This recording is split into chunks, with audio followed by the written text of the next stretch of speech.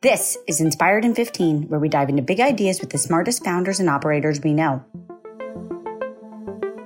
In this episode, Cameron speaks with Paul Budnitz, founder and CEO of Superplastic, the world's first talent agency for animated synthetic celebrities. Paul is a serial entrepreneur and artist whose creations appear in MoMA. He's often credited with launching the designer toy movement in the United States, and now, through Superplastic, he's at the forefront of NFTs and the virtual creator economy, working with everyone from Paris Hilton to Gucci. We talked to Paul about the intersection of art, NFTs, and the metaverse. We'll welcome Paul after the break.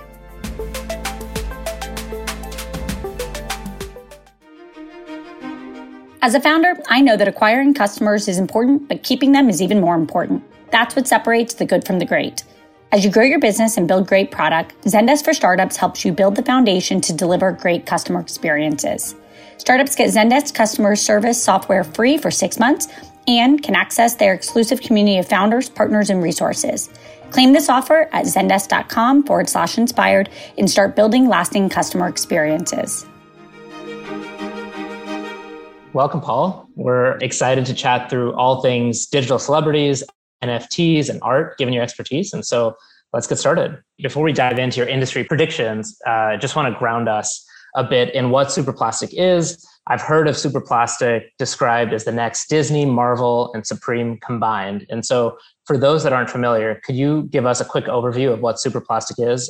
Yeah, well, I founded a company called Kid Robot, which I sold about 7 years ago, which was a designer toy company. And in the midst of doing that, we did a lot of work with animation. And one of the things I realized was that the animation, if you want to call it animated characters, the industry for animation and animated characters, things like, whether it goes from Bart Simpson back all the way to Disney or Family Guy or even more modern stuff, was mostly controlled by these like giant Hollywood corporations that were dinosaurs and weren't really getting the way media was going often, and also the way you can make money off IP and media. And so Superplastic was sort of born on the idea of like, well, what if instead of depending on, let's say, a TV show, right, or a streaming show or a movie to make an animated character famous, we could do it ourselves and skip that and own and control all our own IP using social media. So we launched first couple of characters, Genki and then Googieman, almost 2 years ago, and then added Daisy and Stax and Shoe Dog and a bunch of other characters. And those characters are celebrities. They have 11 million followers. And one of the really interesting things is that because everything they do is controlled by us, which is great, they do everything that an influencer can do, but they also do everything that Spider-Man can do. And they've gotten really into all kinds of interesting stuff. The stuff that we do is not rated G. It pushes sort of the edge of culture, very, very, very pop oriented. And we've gone into everything from obviously NFTs. We have a giant drop that's just going on right now with Gucci and another one with Paris Hilton. We've worked with Christie's. Genki and Googieman were playable characters in Fortnite earlier this year. We partnered with J Balvin. We make toys, of course, because we know how to do that. We're working on movies. We have a store coming in New York City that characters have designed their own apparel line, and just a lot of awesome stuff is going on. So essentially, think of us as like a character universe, the same way that Marvel or Disney does that kind of thing. But we're right in pop culture, like the greatest, I think, fashion brands around. And it's really a mixed up new way of thinking about animation, I think. Yeah, no, it's exciting. And so you mentioned these characters that are central to the ecosystem that have millions of followers on social media. Could you spend a little bit more time explaining like what exactly a virtual celebrity or influencer is and the role you see them playing, in the next decade? Well, if you think about it, if you're following Paris Hilton on social media, your interactions with her are all virtual, mostly anyway, right? Mm-hmm. And occasionally she appears in real life and does stuff as well. But, we have a full staff of really amazing 3D artists that come from a lot of the top studios. And our characters live and exist just like real people do, I guess, on social media. And they can also appear live as holograms, and they can interact with live people.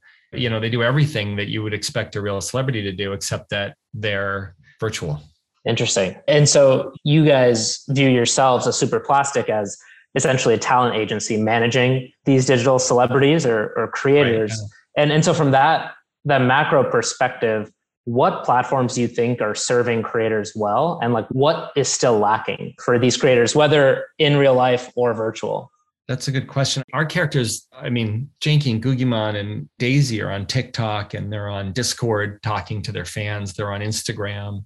So they use all the same social media platforms that everyone else does. And I think all those platforms have the problems that they have for everybody. You know what I mean? Right. There's no real distinction or difference. And in fact, there's some advantages with what we do. What would be some of those advantages? Well, some of them are, weirdly enough, for example, a lot of, like say Instagram, if you have a sponsored post, you have to tell Instagram if you're a real live person, but it turns out it's not true for animated celebrities. So we have a lot more flexibility in a lot of ways than I think even humans do. And do you see virtual celebrities as penetrating more and more of the media that everyone is seeing over the next 10 years? Oh, yeah. I think one of the really great things is Web3. Quite frankly, the Web 2 world sucks. This is my personal opinion. And the pre-web world sucked even more for individual creators and people that are doing like what we're doing. And so, Web3 is great because a lot of the stuff that's happening, let's say with NFTs and Discord, it's like there's a hell of a lot more freedom when we don't have gatekeepers to deal with so much. And the nice thing is we start to be able to go around even the other gatekeepers, like the TikToks and Instagrams of the world that have their own weird censorship issues. And it is kind of nice. The thing about Web3 is it gives us back the power to do a lot of things we couldn't otherwise do. And as an example, let's say Janky wants to appear in the Sandbox and they're partners of ours, which is a giant, sort of metaverse platform.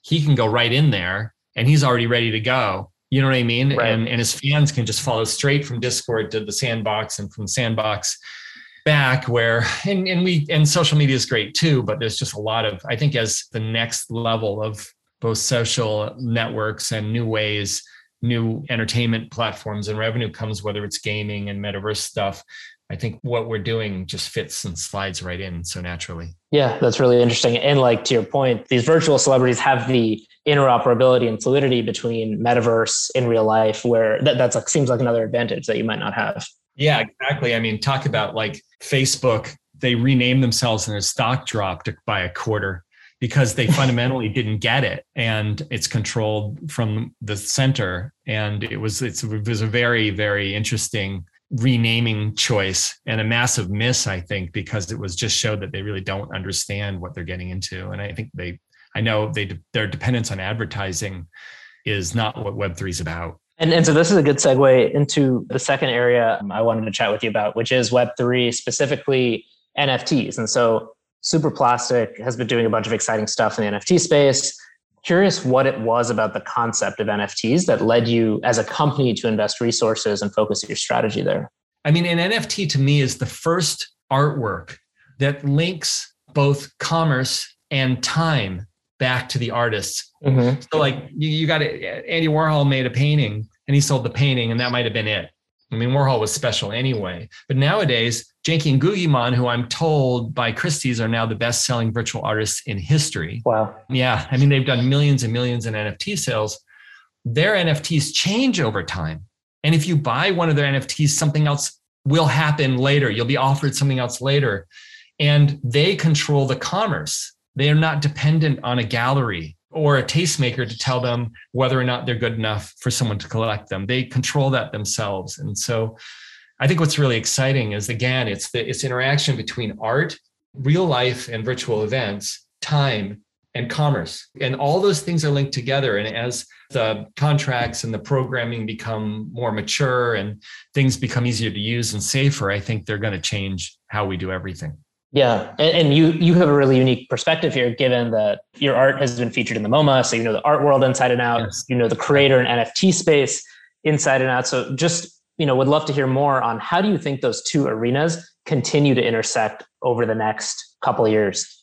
Well, I think like all these things, in the old days, if you wanted your art to be worth $1 million for a painting, you went through the Gagosian gallery, right? Mm-hmm. The evolution of things always has been, there are gatekeepers that determine value. So if you take the art world, and you can do the same analogy with, let's say, animated entertainment. In the old days, and still true to a large degree, the people who decide what's worth owning, what's valuable, are the collectors, the gallery owners, the artists themselves sometimes in some museums. That's it, really, right? So Right. if Pace Gallery decides that they're going to support this artist and all that artist is doing is throwing, I don't know, a piece of cheese onto a canvas, that painting may still be worth $1 million a shot, right? Where, the really nice thing about what's going on here is that those players don't really work the same way anymore. And I think it's going to be very much like what happened with the music industry, what happened with entertainment, what happened with animation, and now what's happening with art is that the bulk of the collecting and the money and everything that goes into that, it'll be, I wouldn't say democratic is the right word, but I think that the gatekeepers may turn out to be different people, or they may turn out to be the people themselves. And I think that's a positive thing. And I think that the existing galleries and museums and collectors are right now running around trying to figure out how they participate in what's going on now. Right. And in your view, have NFTs gone mainstream? And if not, what timeline do you think it will take for the vast majority of people to own NFTs? No, they have not gone mainstream. I think we can agree that Bitcoin went mainstream when JP Morgan finally gave up screaming and yelling about how that they're horrible. And then they decided they'd open a fund instead. Right. So I think we can pretty much agree that tokens have kind of made that leap. And the thing about NFTs are, I think they will be more and more mainstream when they're seen differently and when the utility of them, really that's the word, is something that's very easy for many people to access. And that means that, if I want to go to a concert, instead of a ticket, I get an NFT, and the NFT is my admission ticket, but it's also tradable. And now that I've got that NFT, and now I haven't just got a ticket to the concert, I've got a ticket to the artist. You know what I mean? Over time. Mm-hmm. And when that starts to evolve, whether it's with music or streaming or movies or all those things, when those start to appear, I think that's the long-term utility. And it will also, there will also be people selling, $10 or $15 million art versions. I don't know the timeline for that, but it's clearly happening. It's a question of it right now. It's a little wild. Right. The other area that I wanted to get your thoughts on is you touched on some of the brand and celebrity partnerships from Gucci to Fortnite, Paris Hilton, to something upcoming with the Bored Ape Yacht Club. What's the most important thing to these brands and personalities when they're discussing these partnerships? Well, I think it's all different. I mean, it's hard, like this last drop of ours was pretty chaotic. Technically, actually, because we just did this drop with Gucci and did it the way we'd always done it. And suddenly we were besieged by about 90,000 bots. Oh, wow. I think in a lot of ways, what's going on right now is the baby steps of us being able to create and connect with new communities using these types of tokens. And the biggest barrier right now is the SEC. Interesting. Could you share more about that? Yeah, I mean, it's just quite simple, really. It's like I want to create essentially a reward token. That is, I want to say, hey, I'm going to give everyone who's bought an NFT some tokens, and you can trade them with friends or whatever. Maybe you can sell them.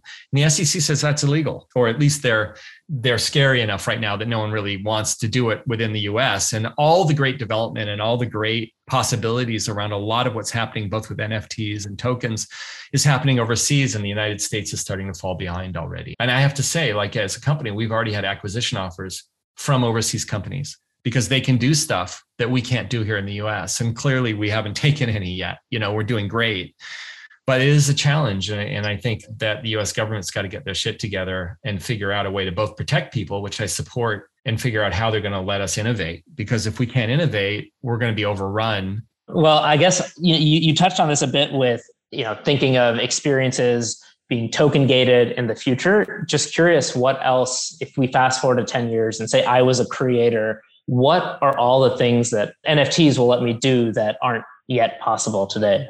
Well, I think what they are is they're transferable admission tickets to different things. And they're ones that are both push and pull. So things can be given to me, and I can also elect to do things with these admission tickets. And because it's an open web, I can actually incorporate all kinds of different combinations and partnerships of tickets. And so I think, to me, the combination, again, this sort of interesting combination between artwork and admission ticket, the ability to buy and sell this thing freely on the open market, communication, you know what I mean? And all those things together, I can't predict exactly what all those things can do, but I can tell you what we're building is so interesting. It's just so fascinating about how we're going to put all this stuff together and end up with, I think, just a sort of a new world where I think that's just going to be way more open and way more fun. And we're going to get away from these big conglomerates that are controlling how we think, look, and feel and hear about things. What's one thing that you think people outside of the NFT, Web3 creator space would be most surprised to learn?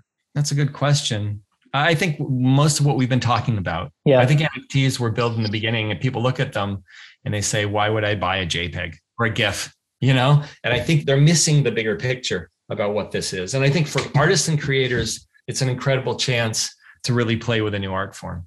Yeah, completely agree. And so 2 final questions that we always love to ask for our listeners that want to learn more about the space is the first being, what's one thing or person that we should add to our media diet to get smarter about your industry? Whether that be a Substack, Twitter account, podcast, book.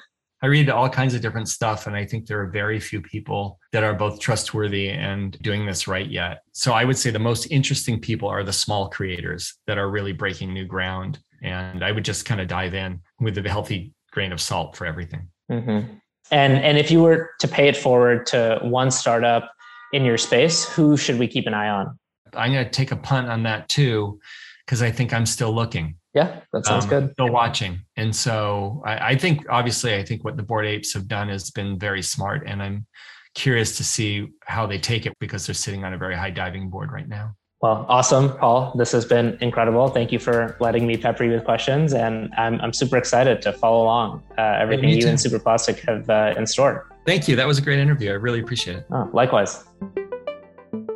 Thanks for tuning in. If you enjoyed today's episode, please subscribe, rate, and review Inspired in 15, and we'll see you next time.